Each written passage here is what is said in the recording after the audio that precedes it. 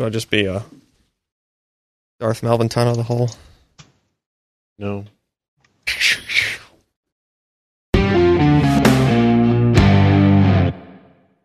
Hey everybody, welcome to the PC Perspective Podcast. Today's episode is 469, recorded on September 27th, 2017. I'm Ryan Shrout. I'm Jeremy Hellstrom. Nice. I'm Josh Walworth. And I'm Alan Malventano. Welcome to the show, everybody. We talk about computer hardware. We talk about camera lenses. We talk about... what else we talk about? Prime before? cuts of meat. Know what I'm saying? Yeah. College basketball, FBI scandals, all that type of stuff. It's all coming What up does here. the FBI have to do with college basketball? Nothing. Not on my team, at least. Did Wyoming get caught up in this, Josh? Do you really think Wyoming is a basketball school? I thought you might have to pay people to come. Well, you know, the nice thing about Wyoming basketball is it pays for itself, and that's about the extent of it. No, all right. Football makes a profit, surely. It's actually one of 15 schools or 20 schools in the FBS that actually makes a small profit. It pays for itself, and it puts money in the scholarship fund for the university. You think there's only 15 teams that make a profit in the FBS? I think it's 15 to 25 of them. Everybody else is running a deficit. I'll check my paperwork later. We'll see about that. Let's anyway. see. Do you think Kentucky is a profitable FBS football school? I would bet yes. Because they bring in more money than the basketball team does. Anyway, again, another show. That's for our sports debate commentary show, which is on Thursdays at 10 p.m. Eastern, 7 p.m. Pacific. This show is about PC hardware. It's on Wednesdays at 10 p.m. Eastern, 7 p.m. Pacific at pcper.com/live. If you want to have a reminder so you can come hang out and watch the pre-show, post-show, all the stuff that goes into that, go to pcper.com. What? pcper.com/subscribe. Hold on, I need to open up this thing so that you can see my screen. Hopefully. There it is. If it works. How about now? Can we see it now? How about now? It's a thinking. You got something? We got it. Yay! pcper.com/subscribe takes you to this page right here. Nice. Asks your name and your email address, and we send you a notification when we do a live stream about this podcast or like the game thing we did yesterday, et cetera, et cetera. So pcper.com/subscribe. Go sign up for that. Also, we have our Patreon campaign continuing to run at patreon.com/pcper. That takes you to this page. This is your ability to sign up for this service, and it allows you to directly contribute to us on a recurring monthly basis. So if you want to give us $1 a month or $3 or $5 or $10 or $20 or $200 or whatever it happens to be, you can go. I like 200.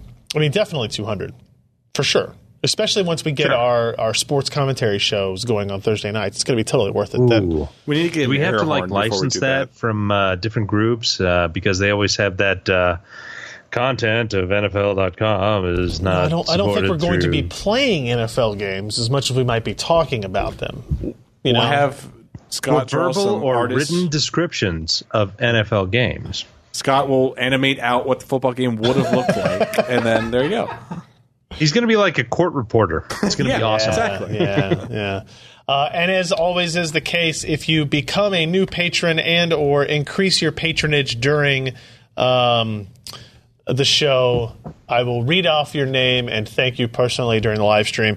We already have our first one. This is a new pledge from University 4 fan. For $5. So I got to tell you, these people who don't know what that is, the FBI basically arrested some people in college basketball, recruiting, coaching, whatever. And in their indictment, they didn't list the names of the schools or the coaches. It was University 1, University 2, 3, 4, 5, 6. Yeah, it was just like that, right? Yeah. But then they did dumb stuff like University 6 is in the state of Kentucky, and it's a research school, and it has 22,000 students, and it was on probation, and it has it's an Adidas That school. could be anyone. It's literally that wasn't a dumb mistake they made. It's that in an indictment they probably can't say it, Maybe. but Maybe. they can say all the background information they want.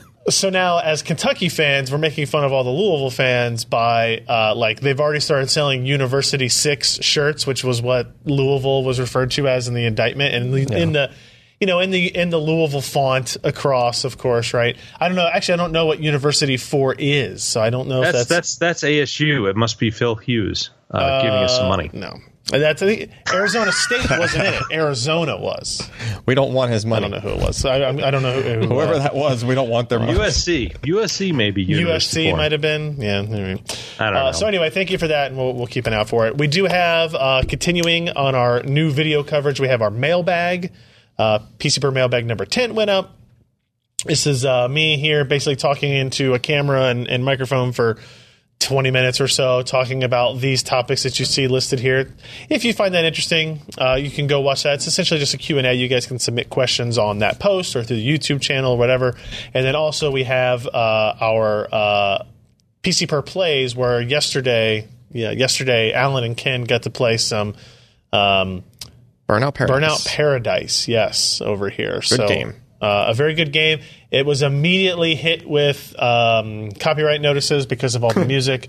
We expected that would be the case. It wasn't playing licensed music, though.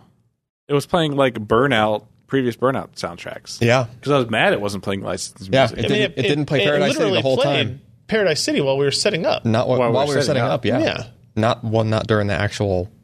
Oh, really? Yeah. Oh, well, maybe just the live one is the one that got flagged for copyright, and not the recorded one that we'll have here. But check that out if you want. All that is at pcper.com/YouTube.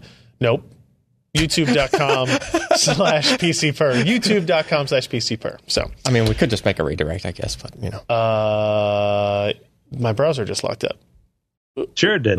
No, that completely. There it goes. There it goes. Okay, let's pause that. So let's get on to the content that we have this week. We're going to start with a PFM product.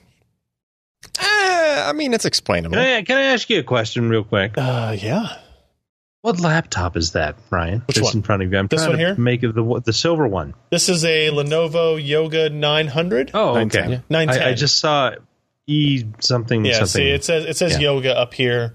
Yoga. It's got the watch band hinge. It does. Right? It does. Yes. Yeah. Yep. Yes. This is the Cabby Lake iteration of it. Actually, I like it a lot. It doesn't get enough exercise because it sits here and it does this, so I can do things like this so I can to move it. up and down on the thing. Yeah. But yeah, it's a nice machine. So we're going to talk about the Marcel. Marseille. Marseille. My God. Have you ever been to France? There are Marcel? other languages other than English, and occasionally they pronounce things in different ways. Hold At least you didn't say Marcielli. Did they sell it in America? No. America.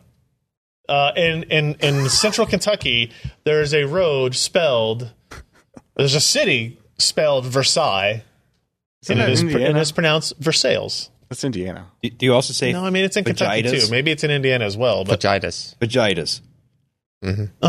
Okay. Quesadilla. All these things are correct terminology for Americans. Come on, guys. So Marseille. Now I hate this product more. The Marseille McCable. It comes with the white flag. McCable? Does that mean you can pick it up at McDonald's? It's McCable. This is a cable that... McCable? Tip of the fedora? McCable. It's French. Yeah. So this is a cable that promises to make your video games look better. Did you restart your browser? No. Do you not see it? Nope, I got a stuck image. That free. That's where it froze. Get it off the screen. There we go. That's better. That's where it froze. There we go. All right. Okay. All right. Continue on. Marseille McCable, the gaming edition. So this is a thing that promises to remove aliasing Among strictly other through the things. HDMI cable. Yeah, I guess what else is it supposed to do? Image processing. So I think it was Alan that posted this link in our company Slack chat a couple weeks ago. Yeah. And we all went, well, that seems like that's probably snake oil. Yep. Just like those $1,000 plus Audio Quest Diamond HDMI cables, so that your audio going over your HDMI source is as pristine as possible. Yeah, I have all those. We've seen a whole bunch of that bullcrap in the past couple of years. But this actually seemed like it had a chance in hell of doing something because it has a signal processor DSP integrated into the actual cable. Yep. So essentially, it is Go ahead. a perpetual Vaseline smearing machine. No, Yeah, no, I think that's exactly what it is. but it doesn't. Sweet. So, so we were doing some testing. So first of all, how much is this thing? $150? So I paid $150 for this cable. For an It's HDMI expensive. cable. By the way, this You know what PT You could Barnum have just said? smeared Vaseline on your screen. this cable, this I could do picture that for doesn't. $1.50. This picture doesn't show the USB power cable does. that is Josh, required. you don't Yeah, even it need does. the Look at the $1.50 right because side. it's right there next to your desk. Okay. Not really there. But Just Hey, give Josh, me hold on, your computer Josh. for about 20 minutes. do you have Vaseline within arm's reach of your desk Of course right now? he does. Josh was saying he only needs 20 minutes Don't to make have your it. screen foggy. I do have alcohol. That's not That's to Vaseline. clean it off the opposite. afterwards. That's what Yeah. you use after the Vaseline. So this is what it just looks like a normal HDMI cable. It's directional, obviously. I guess not obviously, but it is directional in that this end goes into the TV and the shorter end. The processing is near the input, not the output Yeah. from the device. No. It says TV right there. That's the output. There is no input. It's a HDMI cable. There's an output. Well, I mean, you have to input data to the cable before it can be output at the other end. That's not exactly how that works. Data is flowing one way. Yeah. Yeah. Meaning Out. it goes in one end and out the other. Yeah. One way. I mean, like, I don't know what else to say about this. This is like when you refuse to recognize that a rectangular prism is a thing. No, Still it can't don't be. like that. We're like in the Still seems first wrong. article. So anyway, we bought this and we decided to test it. And Ken hooked it up to a GTX 1060 system, and we ran some games at 1080p. And we have the ability to capture digital output. So of we're not just like something. looking at it and telling you. We're Right. actually capturing the digital output from these machines, and we can. That's what these screenshots here will show you. Now it's hard if you're watching this live stream. You're not going to get a good. Honestly, even if input you of this. scroll through the page, it's hard. Like you basically need to No, you need to click on the big. If you click on these pictures, you get a bigger version. you need to click on the big version. But if I was you, I would download those to your PC and then flip through them back in and some kind of pick viewer app or something, so that you can really go A/B comparison. You guys are the ones that spent the time looking at this, and it seemed like you were more impressed than you thought we would be. Yeah. By this, right? I mean, it's definitely doing anti-aliasing. I mean, I thought Where'd it go? there were some places where I thought that it was kind of getting rid of some of the texture detail, Sure. like in Tomb Raider, like on the on like Because rock I mean, the faces way and this stuff. is working is it's doing like frame processing. Yeah. But it's doing it at essentially no latency as well. Like there's no processing time that occurs. Right. So it's not very intelligent about it. That's true. It has to only work with a very short bit of information that has. Like it doesn't add any latency. And because of that, it's not like it's buffering an entire frame and looking at it after the fact. It basically has to maybe look you at should it. just restart your machine, Ryan. Hey Josh, I Something's don't need to take terribly computing wrong. advice from you. So this cable basically has to look. Have you tried turning it on and off again? It has to look at pieces of the image as they're coming across. Not like it can't look at the whole frame at a time.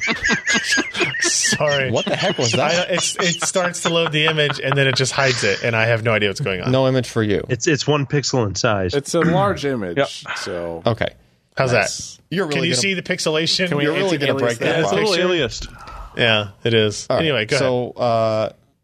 So for example, just looking at that frame, where your mouse is currently, Wait, right, here. like the texture of that brick rock face there didn't really change with the cable, but the texture in the background, like a little bit further to your right and a little bit down, like that section where there's the entryway there, that lost some of the detail.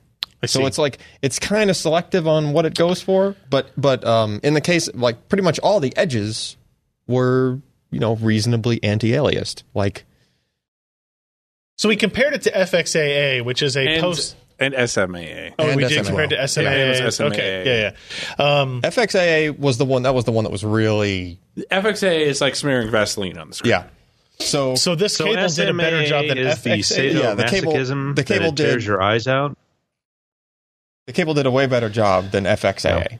As far as, it was keeping way more detail than FXAA is like super smeary looking. Yeah. I don't even understand like why you would choose that after looking at it in comparisons. Okay. But then the other one was which one? SM. SMAA? Yeah. Okay. Josh's favorite AA. And that one was a lot closer to what the cable was doing. Maybe a little bit fuzzier than what the cable was doing. Right. Now, we didn't compare this to MSAA or SSAA. Right. We did. I didn't post the SSAA in the article. Yeah. I mean, it's clearly superior. SSAA was clearly superior. Yeah, that's the best. Major performance hit. It's the most performance hit. It's a super sample, Right. And even MSAA is better than FXAA and SMAA, right? Like the multi-sample anti-aliasing is always better. They that's the call whole their point of this. technique CXAA because, of course, we need another type of AA to. There's dozens. I mean, the whole point of this cable, like the primary point, as far if you were going to plug it into a PC, like even though it's not its main purpose, right. But if you're going to use it on a PC, it is a zero performance hit, right? Anti-aliasing, like literally zero performance hit, right? Oh. No added latency. You didn't post the other pictures. I didn't post the other picture. Somebody in the comments posted. Somebody that. in the comments said that. I just figured that meant you forgot to save it or something. Oh no, I have it. Oh well, now you got something to Mr. update. Editor, you should have pointed that out. Okay. Editor? What are you joking? We don't need no stinking editors. But we did try. So, okay, since you don't have the picture here, what was the difference like in UT 2004, our favorite game? It was noticeable. Yeah. I mean, I'm going to click this picture. It's going to work. It's kind of difficult without the comparison. Yeah, you really need to describe. But I mean, there's diagonal edges that are relatively sharp in that screenshot, like 20 of them, and you would see, pretty harsh. The railings, particularly. Yeah, you would see pretty harsh jaggies in, just like without any AA, obviously, right? And the cable is, definitely helping. And then we use a latency tester through this cable, and I guess through a standard cable, right, to compare. Whose finger is that? Yeah, someone at the office needs to trim their nails a bit. Shut up. That's actually the yellow button that they're seeing there. No, it's not. It's Ken with fingernail polish. Yeah, he actually paints the tip of his nails yellow. Yes. Yeah. Well, you see, it makes snorting the coke that much more interesting. So we tested it on just the whatever display we had sitting around, and basically proved, Ken, that there was no additional latency to this. I took a look at this on a couple of different displays, and we saw no additional latency over just a regular run-of-the-mill HDMI cable we pulled off of the shelf. So while cool and not snake oil like we might have initially thought, probably not worth $150, right? Yeah, it seems. Yeah. This would be cool if you were, for some reason, really into like. It's odd because you have to go to like Wii, Xbox 360, PS3 games where you'd still have HDMI and they wouldn't be very well post-processed, anti-aliasing. So for some reason you're really into a 360 game or PS3 game, this could be an interesting thing. $150 is a bit difficult to justify. On a PC, the extra $150 could just get you the next rung up GPU. Sure, but you can just do MSAA. Or if you're looking at retro PC games like UT 2004, doesn't have anti-aliasing options. It has no options regarding but you can force it in on the driver. There's other options for that. Yeah. Did you just seriously call UT 2004 retro gaming? Oh, yeah. Alex, it's 13 years old. So? Oh, okay. Okay. It's 13 years old. It's quite old. And it's also worth noting that this same company makes versions of this cable that are meant to target like video as well, right? They'll do other kinds of like color processing and stuff as well. This one is the gaming edition, kind of meant for aliasing specifically. So it was interesting. It's a cool product. You probably know if you need it. Like if you're a type of person who buys like a FrameMeister or something like that and just wants to tweak with the visual qualities of old games, you probably want to take a look at it. I really wish you could turn off the processing because in this case, like if you come across a game where maybe the processing looks really weird, you have to physically switch the HDMI cable. If you unhook power, it doesn't work as a regular HDMI cable, which just doesn't work at all. It's not passing the signal through. Yeah. At the very least, unplugging USB cable would be nice for it to just. It'd be cool if there's a way to disable it. It'd be cool if it was just like a female to male dongle that you could put at an end of a cable. Yeah, that's true too. So you could use a longer cable if you need to. I guess they wouldn't do that maybe because they need to have like certain. Like it only supports up to a certain length cable, or they want a certain quality to the cable, diamond encrusted or whatever. You totally respect that, Ryan. Oh yeah, for sure. Yeah. But I mean, it's a kind of cool proof of technology. I'd like to see it maybe integrated into some devices if they license out that IP, like maybe integrating it into like a Retron-like device. What if like NVIDIA made a video card and this happened? NVIDIA made a video card that like they had that at the like output of the HDMI, like they just add another discrete chip and it does this on the way out. I mean, I bet their argument would be that they can do it. Is there really compute? But is there really that much of a performance hit on some of the post-processing AAs that come close to what this cable does? I don't think. No, I don't. Well, on PC, it depends on the game and what AA you're using. Yeah, I don't know the answer. Because the ones that are post-processing filters that are not doing multiple renders and multiple scenes, slightly pixel shifted or whatever, like if it's just a post-processing filter, it's probably not going to add that much. This cable adds zero, legitimately, but something. But yeah, right. Yeah. So I mean, if you were a Twitch extreme gamer, whatever you want, like the fastest possible, lowest possible latency, but you still don't want jaggies all over the place, this cable will help. Do you think like TVs integrate this tech and they just don't know how to, like they don't call it this or something? Do you think maybe that is something that is either happening now? I think this is a much better version of the same basic technology because processing on TVs always looks like butt. Yeah. Like sharpening is always turned up way too high. Yeah, you can turn this does a level of sharpening, but it isn't overdone. Right. And it looks good. Yeah, you don't get any fringing at all. Yeah. No extra sharpened edges. It was a processed image that actually looked good. Yeah. It's kind of the end all here. Interesting. I also just updated the article so it has the UT. So whenever people go to view the article, it has the proper comparison. All right, so that's the Marseille M-Cable Gaming Edition or the Marcel McCable Gaming Edition, depending on who you ask. Yeah, the impression I got just from looking at the screenshots was it was as if you did like a bicubic resize to a picture. Like that kind of... Just like a photo filter? Well, if you were reducing the size of a picture by, half the number of pixels, right? Like there's different ways to do it, right? You could do pixel resize, which you would get crazy jagged edges and stuff, right? Mm-hmm. You could do like... Bicubic is one of the methods where it does sort of like an averaging, so you wouldn't get jagged edges and sharp edges like that. It's almost that kind of an effect, except you're not resizing the picture. It just does that effect. Fair enough. Let's move on to the next story here. This is it's the review of the Core i9 7980 Extreme Edition and 7960X. These are... Yeah, I didn't read it. What does the X stand for? It's Extreme. Extreme Edition. The XE is Extreme Edition. The X, I think, was just Extreme. X. Exceptional. X. Didn't the X used to stand for Extreme Edition? Yeah. No, it stands for Xavier. Right. Oh. Yeah. So this is going to be short into the point, guys. So we've already looked at the 7900X, so we know what this architecture is. This is the 7960, 7980, the 16-core and the 18-core variants. You can see the clock speeds listed there, 2.6 and 2.8 gigahertz base, 4.2 gigahertz Turbo Boost 2.0, 4.4 gigahertz Turbo Boost 3.0. You can see the cache sizes, PCIe lanes, all that type of stuff. Obviously, the one of the most important things here is the price, because these are very expensive CPUs, $1,999 for the 7980.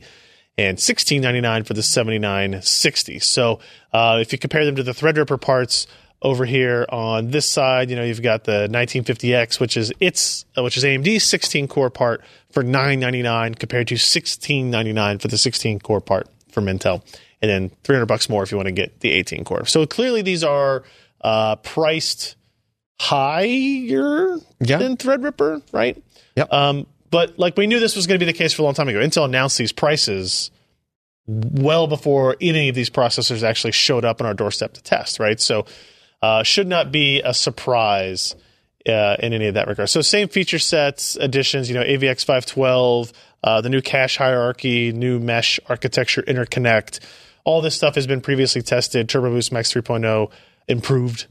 Speed shift, all that deal. The X299 platform still the key to this. So if we look at performance metrics, two categories essentially, right? You've got your single-threaded / lightly threaded and your multi-threaded. In workloads like Sysmark, which are what I would consider lightly threaded, they have multiple workloads. Some of them are higher threaded than others. These processors do very well because of the Intel architecture and design. The CPU clock speed is actually pretty high in single threaded, like up to 4.4 gigahertz, which is, I think, is that the same? Actually, I've got my cheat sheet right here. That's only 100 megahertz less than the 7900X, right? So in theory, your single threaded performance on the 18 core should not be significantly less than the 10 core part, which is actually pretty awesome and not what we're used to seeing for multi-core performance in generations previous, right? This is all the advent of the Turbo Boost stuff. So let me go through. Let's see what makes sense to show first. Let's just go to the media encoding side and show a couple of results. There, okay. Take a look at the Slack. This is something you're going to enjoy. I did see that picture. Yes. Oh, damn it! Louisville. Yeah. The bracket. Yeah. No, I saw that. That's still good. Oh. Still funny. Still funny. But hey, sorry to interrupt. No, you're fine. It was really funny. Yeah, okay. Made me laugh. So Audacity is a very single-threaded workload. MP3 encoding, it still happens. Like, this is still a workload that gets used when you do a video edit in an encode. You're doing an audio encode along with the video encode, like as a separate task. So interesting to look at these types of numbers. Single-threaded performance doesn't really vary a whole lot from the 7980XE through like the Ryzen 7 1700. Right, and if you kind of look at the 7900X, this is a lower is better, by the way, because this is in seconds. We're all kind of in the same range here with the 7700K. So it's actually a good score. The Threadrippers are behind, but not dramatically so. Then we started to look at multi-threaded stuff like Handbrake. Handbrake is surprisingly, it doesn't scale with core count as much as we would have thought. Yeah, I think it just kind of tops out at certain number of threads. I mean, because we do see an improvement going from 10 core at 261 seconds for that file to the 18 core, but it only goes down to 218, right? So it's not a significant drop for the amount of cores you're adding or the amount of cost. Yeah, I think it just tops out at 16, which kind of makes sense with what those numbers are doing, right? Like, the 18 just didn't do any these better. are essentially matched. Yeah. X265. So the pass 1 is kind of a sparse workload. Pass 2 is the more heavy multi-threaded workload. And here you can kind of see how this stair step pretty much works. But again, we see the 16 and 18 core pretty much on par with each other. Threadrippers a little bit step down. The 1950X is still very competitive in a lot of these tests, which is interesting to see. Here's our Cinebench test, kind of the staple of CPU testing these days. Single-threaded, you can see with the scores of 191, both of those high core count Skylake X parts, they match essentially the 7900X. They match or get close to the 7700K, which has been the darling of the single or lightly threaded workloads. And they're still, significantly ahead of what Threadripper and what AMD is able to do with Ryzen because of those IPC improvements or IPC differences that we have seen many times. And then for the multi-threaded, this is where you start to see the easy scaling across the board, right? So EZ. Yeah. You know who EZ is? EZ. It's the sister of ET. Right. Yeah. Okay. ET's sister, EZ. I get it. No, I got it. I'm with you. I'm still not laughing. It's an 80s joke, man. 80s. How about he likes Skittles? No, it's Reese Pieces. Which one did it actually end up being in the movie? Reese's Pieces. Okay, because I think Skittles didn't want to be in it. Look it up. It's their bad. Anyway. Yeah. Pavre basically scales the same way as the Cinebench multi-threaded. So you can start to see where these benefits, where these high core count benefits will start to count, like Blender workloads.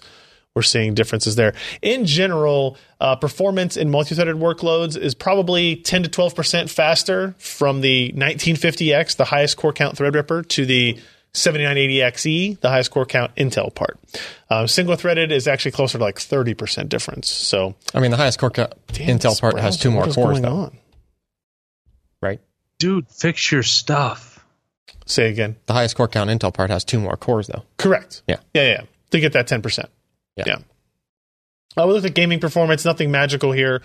It's pretty much, it's like a little bit slower than 7700K, but it's a little bit faster than the Threadripper. Actually, like Hitman and Rise of the Tomb Raider, it's, these Skylake X parts are noticeably faster. But again, we're looking at 1080p because we were just focusing on the differences where we thought we would see them. So not a big deal there, and that's everything we've expected. Now, what is interesting is power consumption. The 16 and 18 core parts essentially match the power consumption of the Threadripper processors, which is fine, right? It's not a huge deal, except I believe the Threadripper processors were listed as a 180 watt TDP, and these are technically listed at 165 watt TDP. We can have a discussion about what the difference of TDP versus power draw is. Yeah, everybody's lying at this point. Liars that lie. Yeah, they are all that. Mm-hmm. What I will say is the 10 core drew 238, and we're only adding 40 watts to get 18 cores. So that's actually pretty impressive. Yeah. But what's maybe more impressive is the overclocking. So, first of all, let's talk about the performance metrics. Let me skip down here.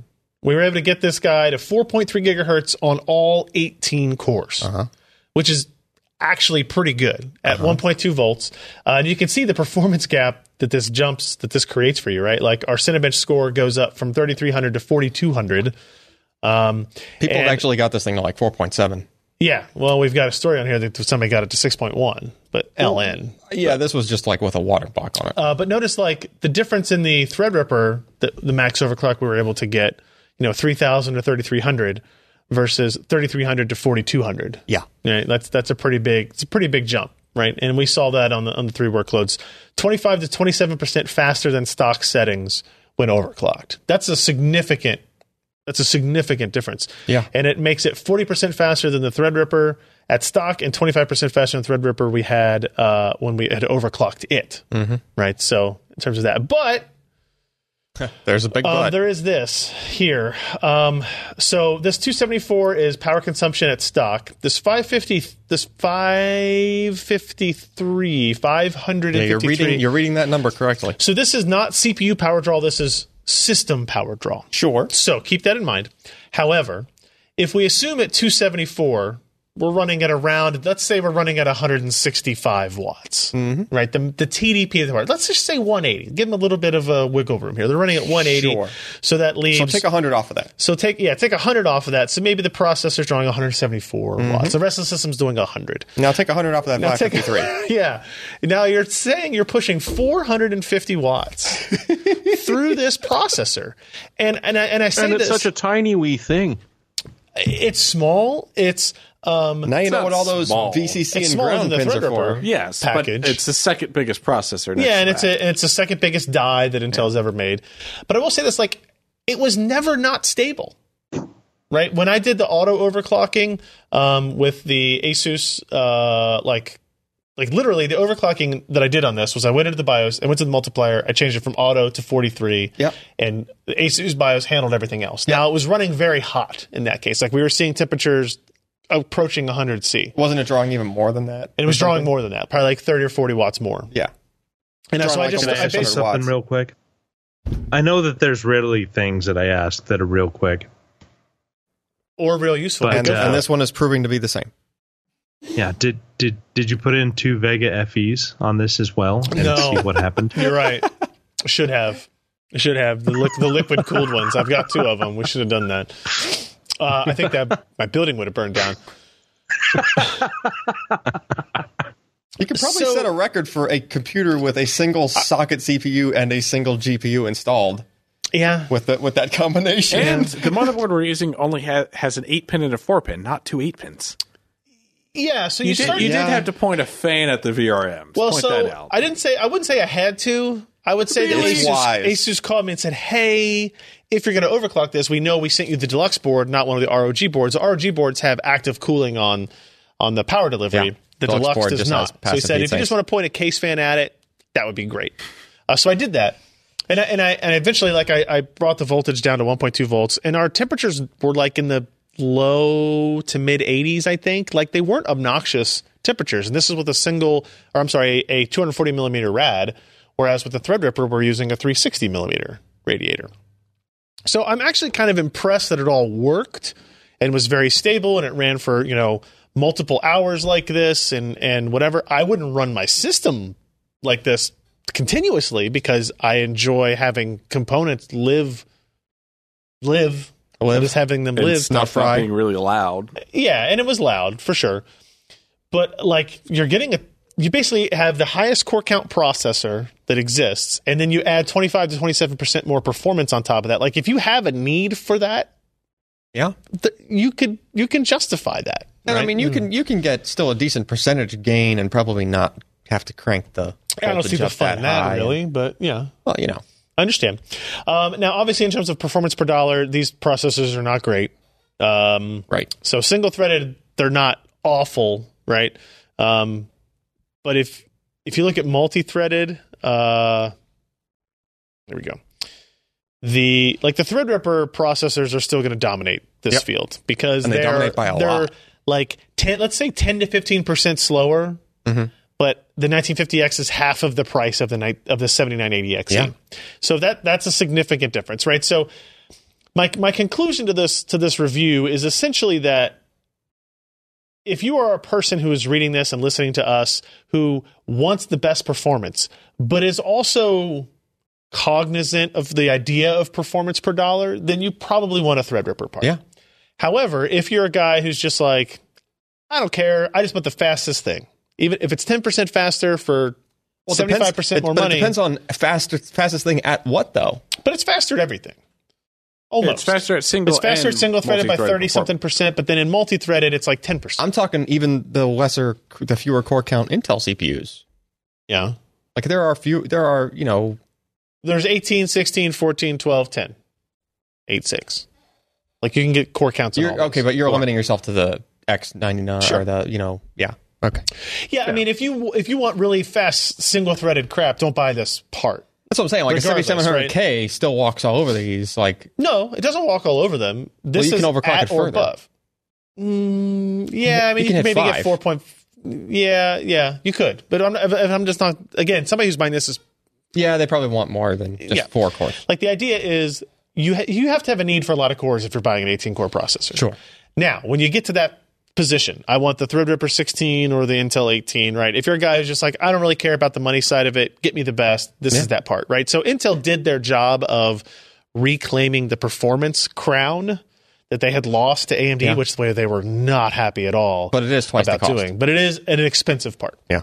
So keep that in mind. And it's look at this picture, and I look at this and I think, oh, that's one of those socket 11 LGA 1150. Oh wait, no, this is the LGA 1150 part. I'm going to start ripping off BGA packages for the next photo like this. This giant thing, I forgot. You forget how enormous it is by comparison to these other consumer platforms. So Pretty big. that's And the what is review. Ryzen? It's 938 or 945.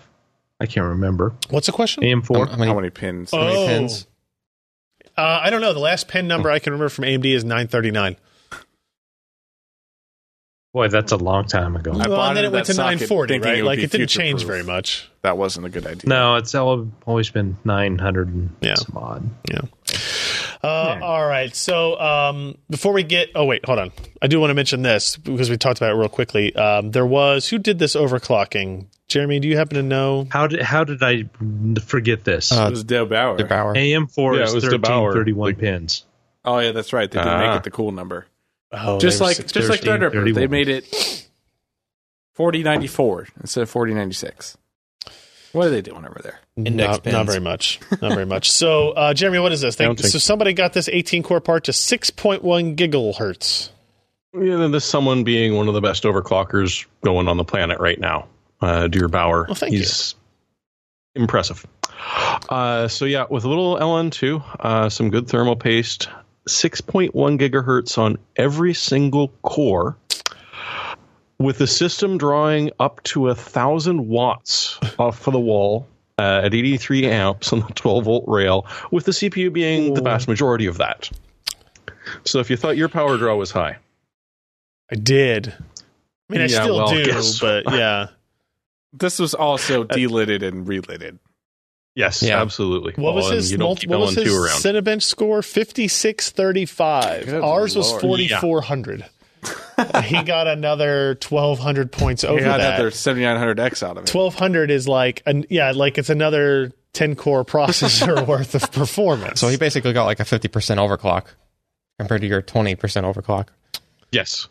And then he stuck a Titan XP in there and managed to blow through 3 single-card world records. 45,705 in 3D Mark 11, 35,782 in Fire Strike, and 120,425 in 3D Mark Vantage. I guess, yeah, physics score really does bump up your average. Yeah, I feel like it might be a little weighted unfairly at that point. Like I don't think your actual game performance would increase by that proportional the amount. XP was at 2.4 gigahertz as well. Yeah. It's not like and he so left essentially he's delidded it. He slathers heat paste all over it, and then sticks the LN2 container on top of that. Yeah, He even attempted to mill out the middle of the IHS to achieve a balance between direct die cooling and using the IHS to prevent bending.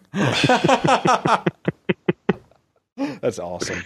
Wow. His videos are really once it hit about a negative 110 Celsius, it started to crap out on him, so he couldn't really get it far enough. I was hitting 110 Celsius the negative other 110. That's interesting stuff. Before we get to our next story, another we had a Patreon edit from $1 to $3.99 from David Cameron. $3.99. Did you say David Cameron? PM. Oh shit! How do they spell it? Are we talking about the idiot stick from overseas? Well, we can't call him that. He just donated money to England. us. Yeah, yeah. He's not an ex-idiot. He's a big current idiot. Yeah, well, fair. He's got competition nowadays. Thank you very much, David, for the bump up there. Enjoy the pig.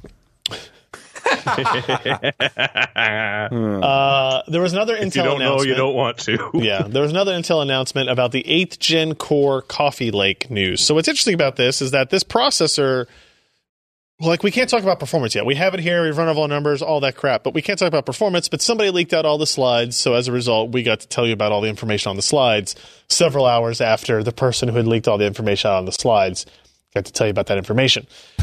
Whatever. I'm over it. I don't give a crap. Here's what you need to know. It's Coffee Lake S. It does require a Z370 chipset. Only Coffee Lake S will work on Z370 chipsets. Coffee Lake S? That's just, it's Coffee Lake S. It's the S is like the desktop parts, right? I don't remember ever hearing an S after we usually omit that one, and everything else has its like usually just Kaby Lake by default is the consumer variant, and you go U, Y, sure, all that stuff. So for Coffee Lake, it's essentially the same structure, the same architecture, same graphics. It's just different core counts and a new chipset. Now, Intel claims that they needed the new chipset because the move to 6-core processors changed how they have to do power delivery to these systems, and thus the new motherboards were required, right? And I know there's a lot of complaints about this, the fact that if you have a Z270, you can't put one of these Coffee Lake systems in there, and or you can't, I don't know why you would. If you have a 370 board, you can't put a Kaby Lake part in it. But what about a Z170 board? Because I've got a couple of those.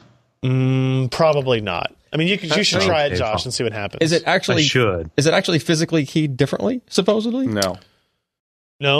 I'm pretty sure it's not. It's still 1151. Yeah, but they could have different variations of it. Key the PCB part off differently. I don't know. I mean, we can try substrates in May. We can try it and see.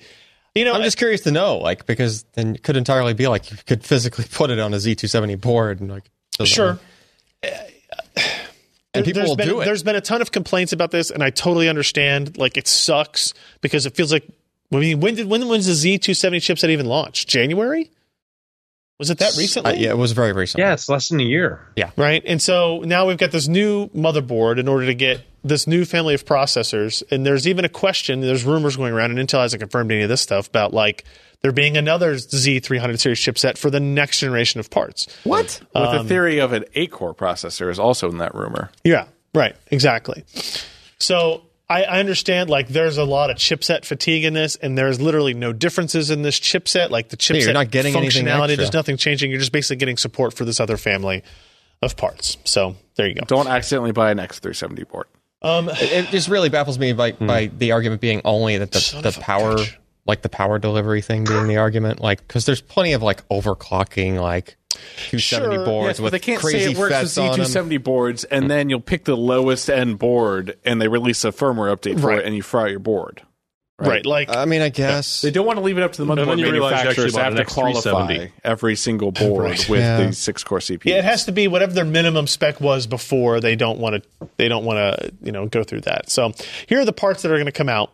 We got the 8700K, which is the most impressive part, $359. So it's the price of the 7700K. It's like $20 more than its something like that. Part, but it's close enough. It's 6 cores, 12 threads, 95 watt TDP. It has a 3.7 base and a 4.7 turbo clock. 4.7. That's nice. So it's 200 megahertz faster than the 7700K, and you get 50% more cores at the same time.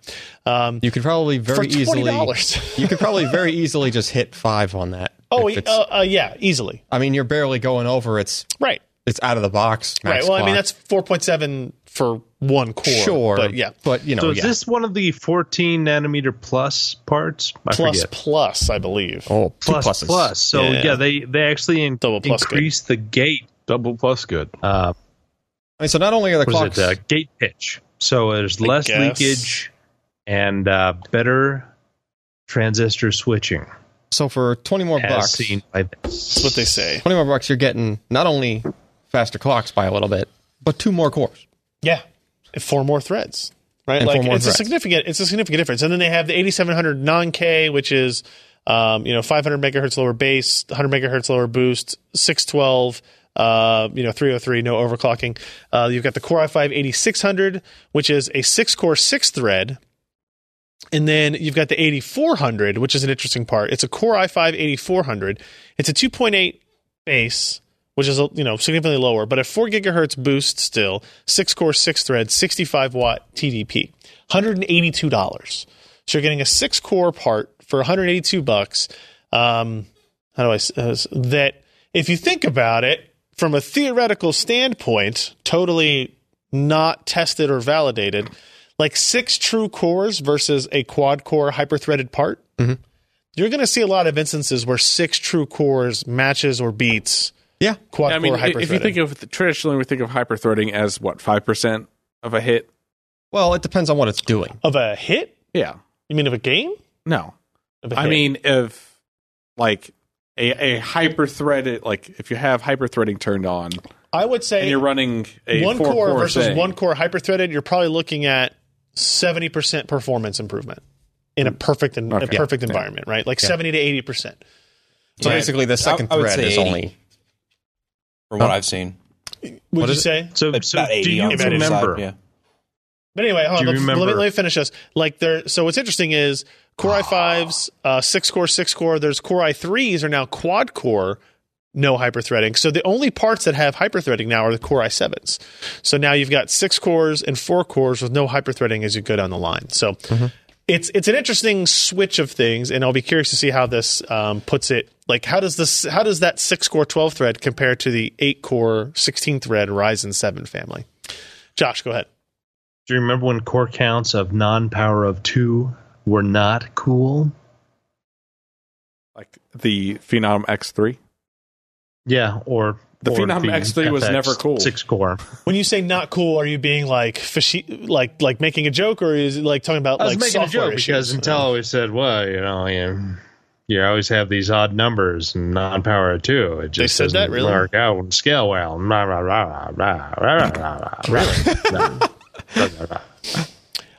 Just like that. Well, I don't remember those lines exactly coming from Paul Otolini or whoever.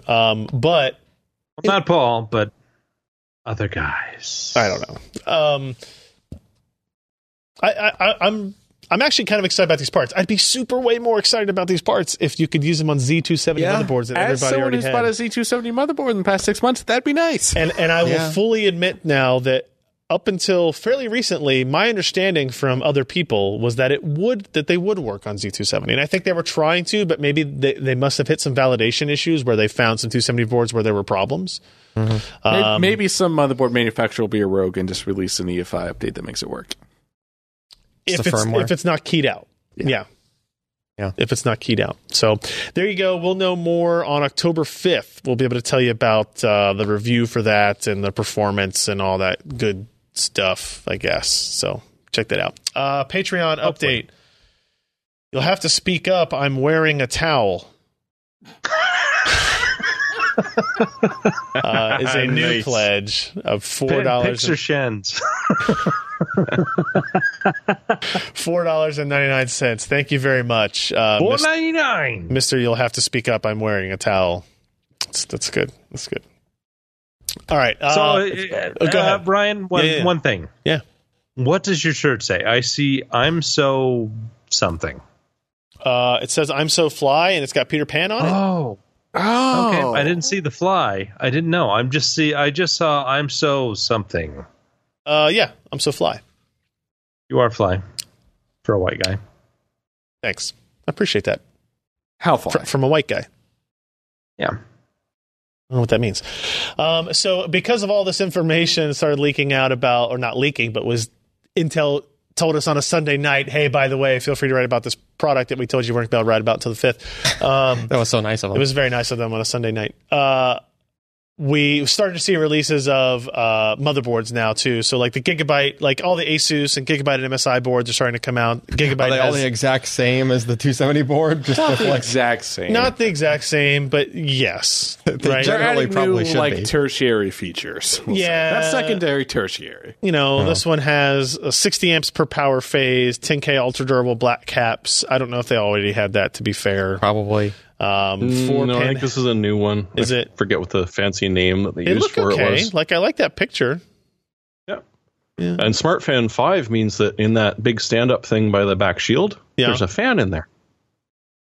Okay. There's a fan blowing on your PWMs. Yeah, as long as it's not annoying like Ken. Like Ken's sound, I mean. Well, it's controllable, so you can turn it down when it doesn't need to be there.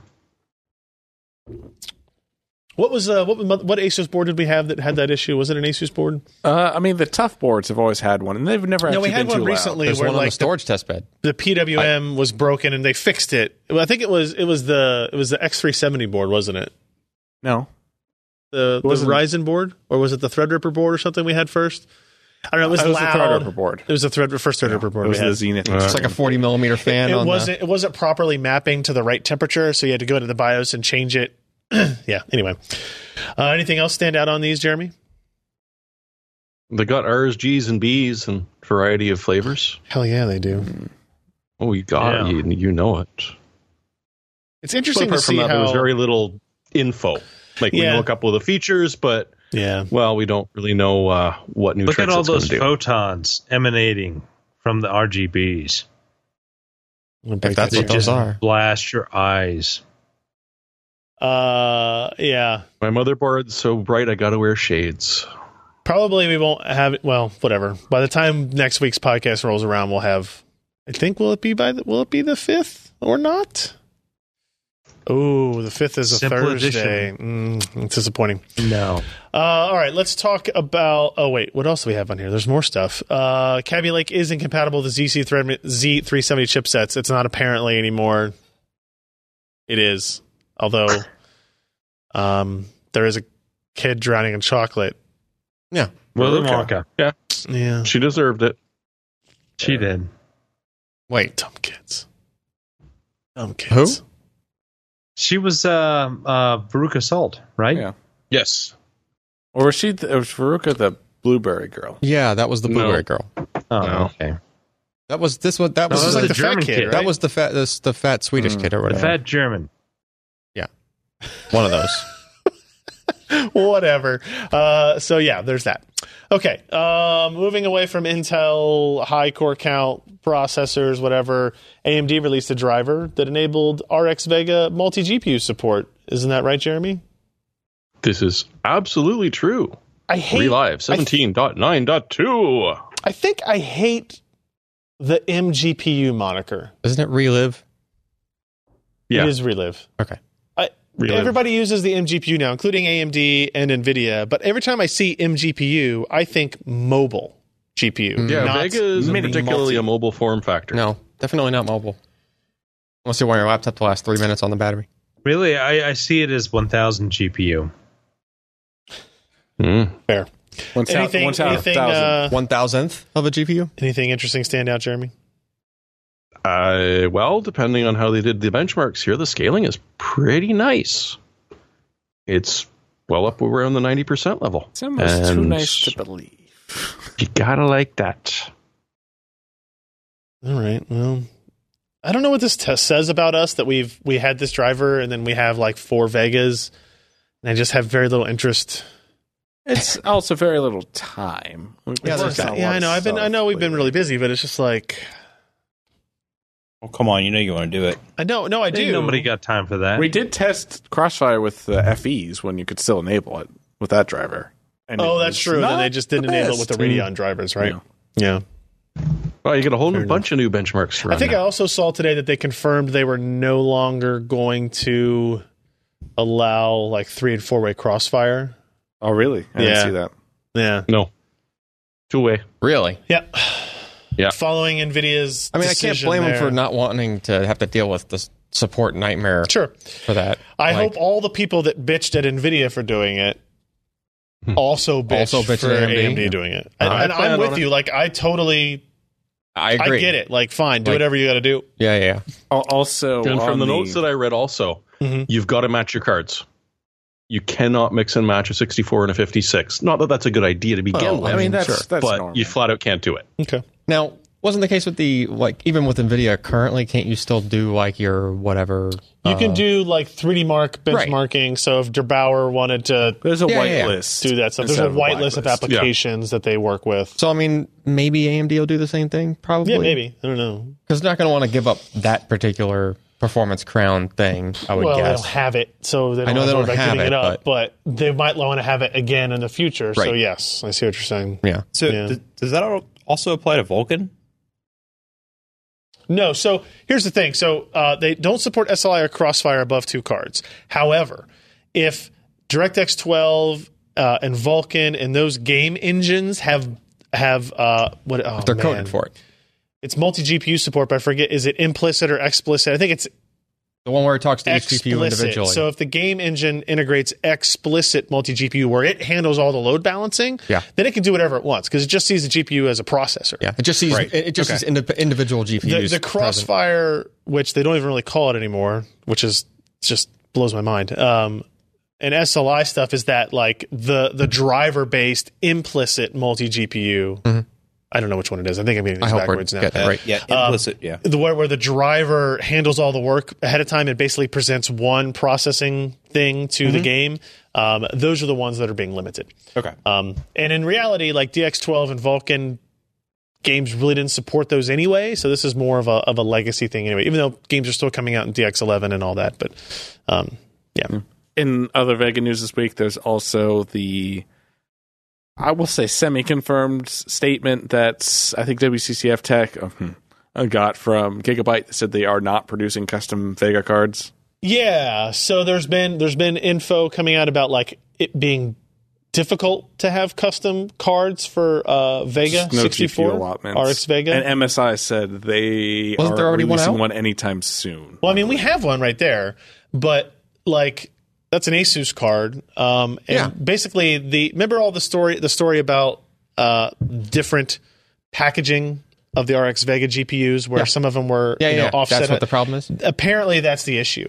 And so maybe somebody, Gigabyte is maybe lower volume than somebody like Asus, and they're like, we don't really feel like going through this tooling process to deal with demand what could also be a bit of an issue.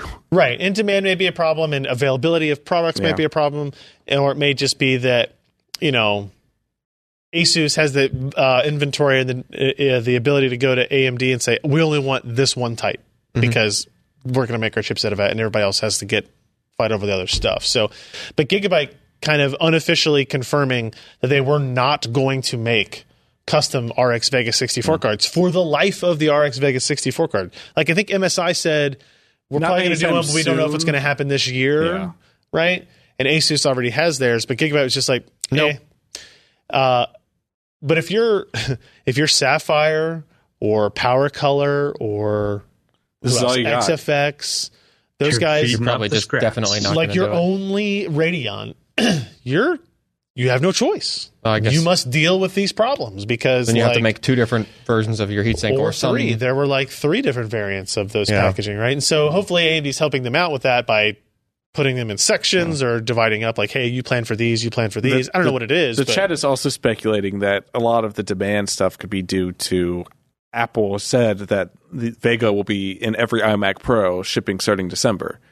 So AMD could very well be putting aside a large allotment of GPUs and sending them to Apple's way. I would like to know. That means even Apple's going to have the headache of trying to. I bet Apple's not going to have that headache. I bet Apple's only going to get one package. They're only going to get one version. Sure. I would like to know what the volume of Apple that is doesn't versus get the volume of headaches. discrete GPUs. Like, Sure. I don't know. They get Jim Keller. I have a secret message You know here what? that says availability from AMD is the primary issue. That's because You know what makes me sad? Like it has to, right? Well, or that they're just not making them. I mean, HBM2 is kind of short, but Again, I will reiterate that there's a chance that they're not making them Fast because enough. they don't want to make them. they don't want to sell them for the price they have Right. to sell them for. Yeah. Okay, so the worst part about this, Yeah. the Crossfire branding. It's gone.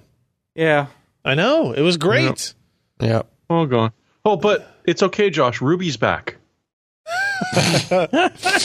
I will miss By Crossfire. the way, this was in arm's reach. I do. What was the game was called? Crossfire, right? It was like the Yeah. commercials. Crossfire. Oh. And there's like the little game where you had the gun shooting the metal balls across thing. You're trying to move Yeah. like a spinny widget across the other side. Yeah, it's good stuff. A fidget spinner. Essentially, yes. Essentially, Yes. it was a fidget. It's probably spinner. that game's fault. Also, a secret message: firmware lock on both sides and on the chipset. So, no, you won't be able to get your Z370 or your Coffee Lake to work in a Z270 They got smart. or vice versa. Well, firmware lock is up to the motherboard. Not if the Maker. CPU microcode has it. Yeah. I don't know if that's the firmware they're talking about. I don't know, whatever. Know what I mean? So anyway, there you go. Secret messages. That's why we do things live, everybody. It's amazing. Secret message. We got a couple other quick ones we can run through here. Plex is adding an update. This is interesting. So we use Plex for media server here. We're using Plex for a cord cutting series and live TV. Lots of copies of Big Buck Bunny on our Plug server. Tons of copies of all different resolutions and bit rates and Linux distros. What else do you put legally on a Plex server? Keep it together, Alan. Well, see, you can no. do it. Public access TV. Public access TV. Yeah. Is that? Can you record and distribute public access TV even legally? Sure, I don't know why if not? you can. Yeah. But no, it is completely legal for us to record over the air stuff and store it on our Plex server. Yeah. Right. We just basically record everything all the time. Yeah. Anyway, they announced something called Plex News, which is this interesting thing that is it's a live channel that is created on demand from clips from other networks. Huh. Right. So CNN, who does he list here? CNN and CNET, right? They have, news channels, CBS, KTLA, some local guys. And basically what it does is you tell them what kind of news you want, or you just kind of go with the default. And you get up in the morning and you start your Plex server and you go to this My News channel, and it basically runs through these clips that it's gathered from all these places. Now it is an opt-in from these content providers, right? So it's ad supported. So every third clip or fifth clip or whatever it is, I don't really know. There will be an ad that gets intercut between it. But then, like, as you're watching it, if you don't like that channel, you don't want to see any more of that topic, you can hit a button and go back and say no more of this channel. And then the next day when you get it, it won't include that in your feed. It's an interesting idea. I haven't tried it myself yet. Jim wrote this news story up. It is part of Plex's drive to be legitimized, right? In terms of they want to be a content aggregator and not just like a content storehouse. Mm-hmm. right? Which is good for them. It's the first Plex, but totally not Pirate Bay. Correct. It's the first Plex feature where you don't have to have a Plex server. True. Yeah, you don't have to have the doesn't server store side the content locally on a Plex server. You just stream it right straight from them? Yeah. Huh. So it's the only thing you can do if you don't have the server application running on some machine. Yeah, I mean, I guess, can you still watch live TV if you don't have a Plex server? No? The TV tuner is plugged into the server. Yeah. Yeah, I guess so. Yeah. So it's an interesting idea. I'm actually curious to try it out. Like, again, our cord cutting series will be using a Plex server, so it'll be part of my TV going forward. So I'm curious to give it a shot and see if I find it useful. I don't know. Good for them. Dude. Hugh Hefner just died. Wait, really? Yeah. Huh. Oh. Aww. 91 years old. This year has sucked. Huh? I mean, For that. I don't see it on my Twitter. You know. Josh, did you just get fake news? Did you see that? It could Josh, be is fake he in your news, back room? It's not funny. Sad. Wikipedia hasn't changed it yet. Breaking. CNBC is All right, reporting well, Hugh we'll Hefner. see. No, CNBC is reporting Hugh Hefner has died at the age of 91. Fake news. Yeah. Probably with a smile on his face. I mean, people who are 91 years Probably. old tend to die. This is true. At any point, somebody who's 91 could die, Yeah. regardless of who they are. Anyone or if they're in- famous I or don't not. think the age even matters. Yeah, anyone at Actually. any time can die. No, I'm pretty But sure your at odds like, get worse and worse as you get older. at like 38, nobody dies. You don't want to include your age? I'm not 38. I'm just saying. I'm just picking a number okay. randomly. Let's talk about this. I don't really have much to say about it. Imagination, a company who has recently sold off parts of it to a Chinese company and used to be the graphics provider for Apple chips and is no longer. They're trying to find their place in the world. They announced the PowerVR 2NXNNA, which sounds like a wrestling brand. It's a very clever name. Rolls off the tongue. But is in fact a full hardware acceleration platform for inferencing neural networks. Okay. So it is inference, not training. This is what I keep trying to call it a GPU. This is a processor that would be in a VR headset or in a phone or some smaller device, in an inference type device. Josh, anything interesting stand out to you about this or what they're trying to do or this kind of effort they're making to maintain relevance and still be, I think relevant? maintaining relevance and treading water is an interesting push for this. Other than that, I don't know. Fair enough. They also announced a new GPU architecture, but I haven't had time to dive into that yet. I got all the documentation for it.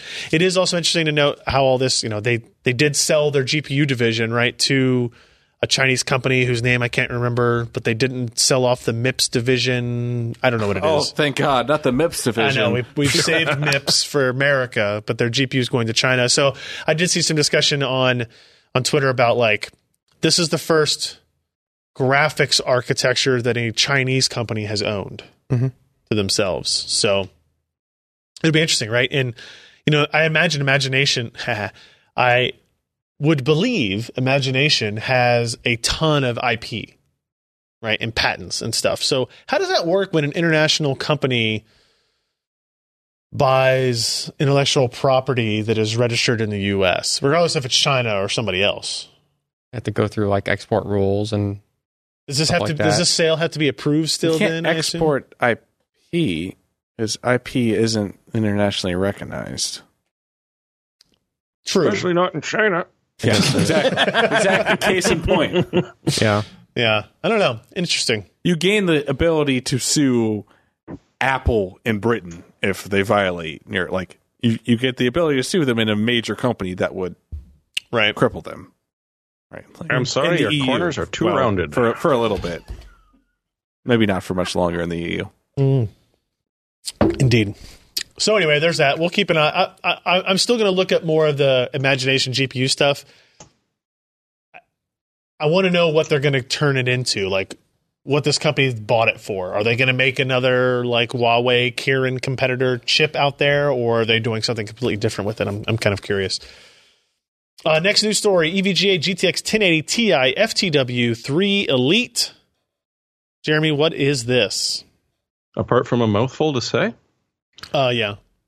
Yeah. So this is a fancy new cooler, the FTW3 from EVGA, which let them crank up the memory speed by a full gigahertz, which gives you an extra 44 gigabytes of memory bandwidth, which will be interesting to see if it actually does affect some of the crazy modders of Skyrim and Fallout that actually could use that much memory bandwidth when they're playing a game. So this is GDDR5X, right? Because it's on a 1080 Ti. Yeah. Yeah, right. Yeah. And it was originally at 10 gigahertz. Is that correct? No, 11. It was originally at 11. Okay. It was the 1080 484 that was at 10. gigabytes of memory bandwidth. Right. So this is just a pre-overclocked memory setting from this EVGA card. Is that right? Yeah. Okay. Yeah. With fancy new ICX technology. And, I mean, it's an interesting lineup. It's probably not the same. It's not like they're just taking the same memory and just overclocking it by that force stock. It's probably faster. Micron might have new. Right. It's probably faster memory modules. Yeah. With faster timings. Yeah. It could be. But like NVIDIA didn't release a 12 gigahertz model of this. Because remember, if you remember back, they did announce a 1080 with 11 gigahertz memory on it, right? Sure. When they announced the 1080 Ti, they also announced the lowering of prices of the 1080 with 10 gigahertz memory, but then also a 1080 with 11 gigahertz memory. And it never really turned into anything. It was either not useful or not performant enough to really matter. Like we never got, if something like that happens, usually an NVIDIA partner is sending me GPUs to look at and test, and that never really happens. Comes in white and black. Yeah. Their ICX stuff, Elite white. I know some people, love or hate their design. I get it. The ICX stuff is really cool. Just the different thermal probes they have all over the PCB and stuff, and temperature monitors. And the ICX3 really or the FTW3 has already been out for a while. Correct. This is just another version of it. Yeah. Correct. Yeah, but it's brand new. So as Ryan was saying, it's likely a different iteration of GDDR5X. Yeah. The other thing I like about it is that there are LEDs on it. Mm-hmm. All they're doing is communicating the thermal state of the card. So they're actually providing information, not just flash. Those are along the top. The LEDs that are. It's odd that their press release says GDDR5 and not 5X. It has to be X. Yeah, it has to be X. It has to. Yeah. Does it really have to be? That seems like a weird thing to get around. Literally, the 1080 Ti was never shipped with anything but X. Right. I mean, now, if it wasn't X, you would never be able to buy one of these cards. You would what? Never be able to buy one of those. The 5 is the lower latency. Because miners would have all of them in existence. I could ask Jacob. Actually, here, let's see if I could get this in real time. Jacob. I mean, he's probably watching, right? You're going to make these cards sell out within 5 seconds. This is the 1080 Ti FTW3 Elite GDDR5 or GDDR5 Most interesting content. Yeah. No. All right, so now we know that. It was very much written by a PR flack, so there's no actual tech information. I bet it was written by Jacob. He's going to be very upset to hear you say that. Oh. I bet it was. Yeah, I'm gonna him for doing that, not including the fancy stuff for us. I'm going to tell him. And now he's going to get so many ding, ding, ding, ding, ding, ding, ding, ding, ding on his phone. He's going to be trying to enjoy his evening, and he's going to get all these notifications from these assholes. So doesn't look like this accomplished. He was mourning Hugh Hefner in his own special way. And you interrupted that. Maybe the dings help. You got to turn off notifications on your phone, bud. It makes the screen really slippery. You got to mute it. All right, one more news item. One more news item. We should have mentioned this in line with the Plex, but the NVIDIA Shield TV, they got a modest price drop not really a price drop. It's now available for as low as $179. So the Shield TV, 16 gigs, so the non-hard drive model with remote for $179. They basically, it's not a great deal if you think about it, because for $199 you would get the 16 gig with the remote and the gamepad, right? Which sells separately for $60. Which is a $59 product. Yeah. Now they have removed it and only giving you $20 off the price. Now the reasoning here is pretty obvious, like the Apple 4K TV. Apple TV 4K was launched at $179 at its minimum amount, and this is now matching the price, right? Because they didn't want to be more expensive in there. So it is available for that. I still think it's a really good device where it needs some more applications, like not the Shield itself, but Android TV. But overall, the Shield TV is still the best kind of like cord-cutting multimedia product that we have available to us. FTW3 Elite is on Newegg for $850. I have an answer from Jacob. This is why real-time media is so amazing. Oh, GDDR5X is correct. And he gave me, it's the Micron MT58 K256 M321 JA120A. So obviously newer chips. Yeah. Yeah. Obviously. So it's not necessarily that you're overclocking them so far. It's just that the DDR5X can just go faster. Yeah. It's the new frequency. Right. Yeah. Holy cow, Jacob is a fast guy. He's good. I imagine he's got like a special notification sound of like, crap, Ryan messaged me. Uh-huh. Oh, that's right. I am verified. It sends a special push through. Even if you have your notifications silenced because you're honoring Hugh Hefner in your own special way, verified notifications come through. Mm-hmm. Yeah. Yeah, it was also part of the... Just turn it to vibrate and carry on. It was part of the 280 character update, actually. $850, man. That's a lot for a card. Yeah. All right, let's get to our picks of the week. My pick of the week actually comes in courtesy of an email that came into us that Jeremy showed to me, that one of the listeners of the podcast, readers of the site, I guess I don't know how much I want to say. He basically left a company he was working at to create this game. It's called Silicon Zeros, yes. Right? Still thinking of Hugh. I know. The idea is that it is a game with challenges where you're essentially designing a processor. As you go, a little it starts out very simple, like you're just moving an adder and an input. And then you make it a little bit more complicated and a little bit more complicated, and you add these different things to it. And I played it for about 15 minutes this evening and got to like the third or fourth mission or whatever. Oh, there's missions. It's a puzzle. It's a puzzle game, right? They give you a target on the left. Oh yeah. I was just starting the section about memory when we had to do the podcast. Sweet. So this is it just came out September 18th. He just launched it. It is $14.99 on Steam. And there's a soundtrack. You can buy it with the soundtrack. So now I'm curious. I want to listen to more of the music. What's that? No Linux. What? Well, if he's listening, maybe that's an indicator that he should try that. Right? Program a port inside the game. Get a Windows machine. Is that the Papers lady that just said puzzle complete? Maybe. So you see, like it's the story, if you want to call it that, behind it is like a teacher who is like teaching you about computing stuff. This is great for like kids that want to learn computer stuff. Yeah. My only learn on Rocky's boots on an Apple II. Yeah. There you go. I mean, it looks like it gets pretty complex. Wow. So hopefully my mental capacity can handle it. No promises, I guess. But it looks pretty interesting. You know, there's no tutorial up front, I would notice, but like in the second or third mission, I keep saying mission challenge, it says like, hey, I know we're not telling you how this works as you go, but this is part of the process, and we'll bring it all back around in a little bit. So Silicon Zeros, it's on Steam. $15. Fan of the show, fan of the site. So there you go. Here's a good GIF about what it is, Alan, right here. So you can see it does have clocks. Clocks and latches. Yeah. Build complex electronics from a variety of simple components like adders, latches, and multiplexers. Travel back to the 60s, to Silicon Valley's very first startup, and do your best to keep the whole thing from imploding. Solve more than 70 puzzles. So, yeah, original soundtrack by Craig Barnes, composer for Streets of Rogue and Inyo. I'm sorry to say I don't know what those are, but I will play this game and listen to the music. So, the The developer's name is Pleasing Fungus Games. That's pretty good. You know, there you go. Silicon Zeros. That's kind of fungus. Silicon Zeros. Among Check Us. that out. All right. Josh, you got something for me? I don't know. Do I?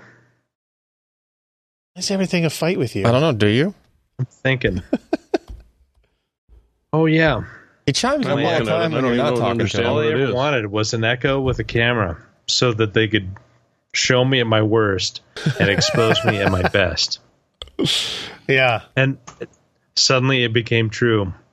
So here it is, the Echo Spot. It's got a screen and it's got a camera. So Uh-huh. whenever I say, "Hey Echo, Uh-huh. That's show not, Raylene Richards," first of all, that's not the word. You can That's set it to that. You can? Oh. I can set anything I want. No. And That's not you know true. what? It'll show a picture of me looking at a picture. Good morning. Whoever. It's 6:30 a.m. It sure is. Shut up. I'm going to dismiss that. You know what the best thing Ooh, about Anderson this? Cooper. I like the It is clock the thing. size of a baseball, and so you can chuck it across the room at a pretty good There is velocity. a clock face to it that looks like, $129 seems steep. Excessive? Does it? yeah. I mean, Echo Dot is I think $50. it's about where it should be. But it Probably. does all Considering it does the all of the other Echo stuff, right? yeah, it does. Yeah, Okay. yeah. It just has a camera and a Yeah. thing on it. So That'd be really Al- great. Ken was saying earlier that Yeah, people but it's like no use this Billy as baby Bass monitor. that's or Billy Bass that's talking. Yeah. I mean, that's True. just not as good. Use So- a built-in speaker, connect the speakers through Bluetooth. I imagine the integrated speaker's not great. Kind You of know like what'd the be Echo really Dot. cool is if the Plex briefing stuff worked on this. It would just play on through it. That'd be cool. Yeah, it would be. They should be able to develop that app. I I would don't know if think they so. want to or not, but they have like a Plex app for Echo where you can control your Plex clients. Okay. Yeah, it's a good idea. Probably has a frame rate of like 10 frames per second or I something. bet it's I mean, it's got like video chat. Like it's one of the things to Oh. do is video chat, right? So it's gotta have some sort and they of- show it using as like a baby monitor. So you put one in your room and one in the baby's room, and you can spy on the baby. Yeah. That's an expensive baby Do monitor. these have? Oh, does this have built-in smart things and stuff support too? No, only the Echo Plus does. Oh, okay. The Which Echo, they announced the a Echo whole bunch of Plus stuff today. is the device, the newer device that can act like a smart. Yeah. So home this hub. one's it's only $20 more for the Echo Plus, no screen. Apparently, a better speaker, and it builds in what is it again? Zigbee controller into it, so you don't have to have an external device on your network for it, which is kind of nice. And it also comes with one light bulb. Yeah. One Philips Hue light bulb. All right. Has Echo Show been around for a long time? A couple of months. Yeah. Okay. I remember, and when you see a commercial for it on TV, it's always followed by the Intel jingle. That's how which we know very well here. Yeah. All right, Jeremy. Well, there's some good news about Coffee Lake not supporting the Z270. Yeah, what's that? Suddenly, the boards are getting a lot cheaper. Nice. Like, say, after you do the mail-in rebate, $150 for a Z270 Gaming K3 from Gigabyte. Not too bad for Canada. For Canada, I guess. Yeah, for sure. Yeah. Yeah, Well, honestly, check Amazon, and it's probably a little bit more there. But yeah, so if you're dragging your heels, take a look at some of the deals like this. Take a look at some of the older Kaby Lake processors, and you can build yourself a seriously nice machine for a lot less than you might think. Yeah, I guess I didn't say this during the Coffee Lake news story, but like, don't buy a system right now. Right. Unless it's dirt cheap. Unless it's dirt cheap. But even then, I mean, if it's dirt cheap. My comment about the 6-core, 6-thread, $180 processor maybe having as good a performance as some quad-core hyper-threaded processors Right. that are more dollars than that Right. is worth. You want to know the answer to that before you buy anything. So October 5th? October 5th is that day, yes. So next Thursday, right? So I unless you... At least wait until then. If you're buying in this performance class, I would wait until October 5th, whether or not you were looking at an Intel system or a Ryzen system or whatever, right? Yeah. Which is why Intel didn't want this to leak out, a week and a half ahead of time. But, Sure. tough toodles. But I mean, that is also always the state of buying a PC. It's like, well, if I just wait, something better will come out.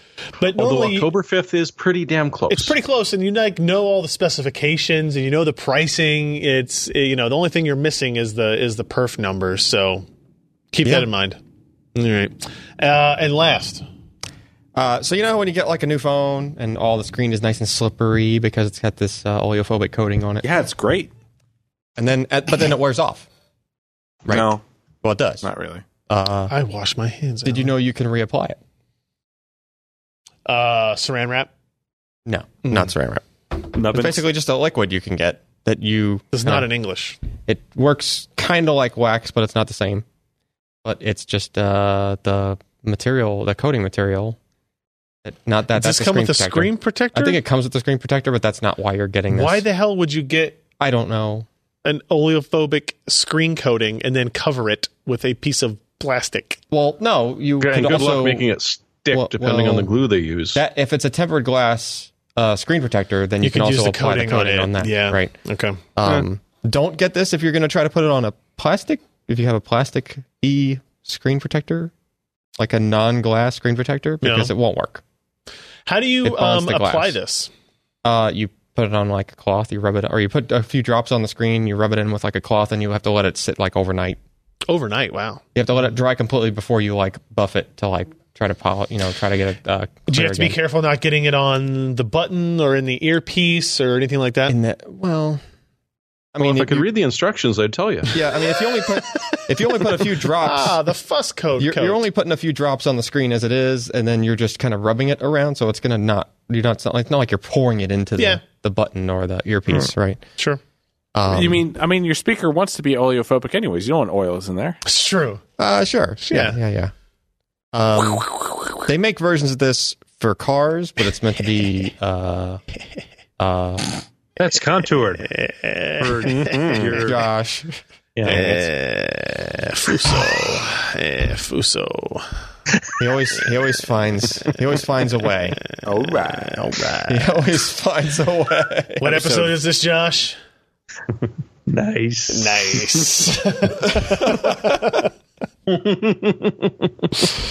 Anyway, so that's a thing if you want to get that coating back on a device that's not new anymore. All right, noted. Anybody else? Or anywhere else. Oh. Nope. Don't get any ideas. Ken, Alex, you don't have anything on this list, so we're good to go. Not a chance. Do not apply to head and face. Apply directly to the forehead. Apply directly to the forehead. Apply directly to the forehead. Apply directly to the forehead. Close your eyes, Head damn on. it. Is that even still like... all right, everybody. Nope, we're going to end the show. Thank you, everybody, for joining us. PCPro.com/podcast. Go there, find the RSS feeds, the show notes, links to all the stories we talked about, video files, everything that is involved with this program you can find at that URL, PCPro.com/podcast. Thank you guys very much for joining us. We'll see you next week. I'm Ryan Shrout. I'm Jeremy Hellstrom. I'm Josh Walrath. And I'm Alan Malventano.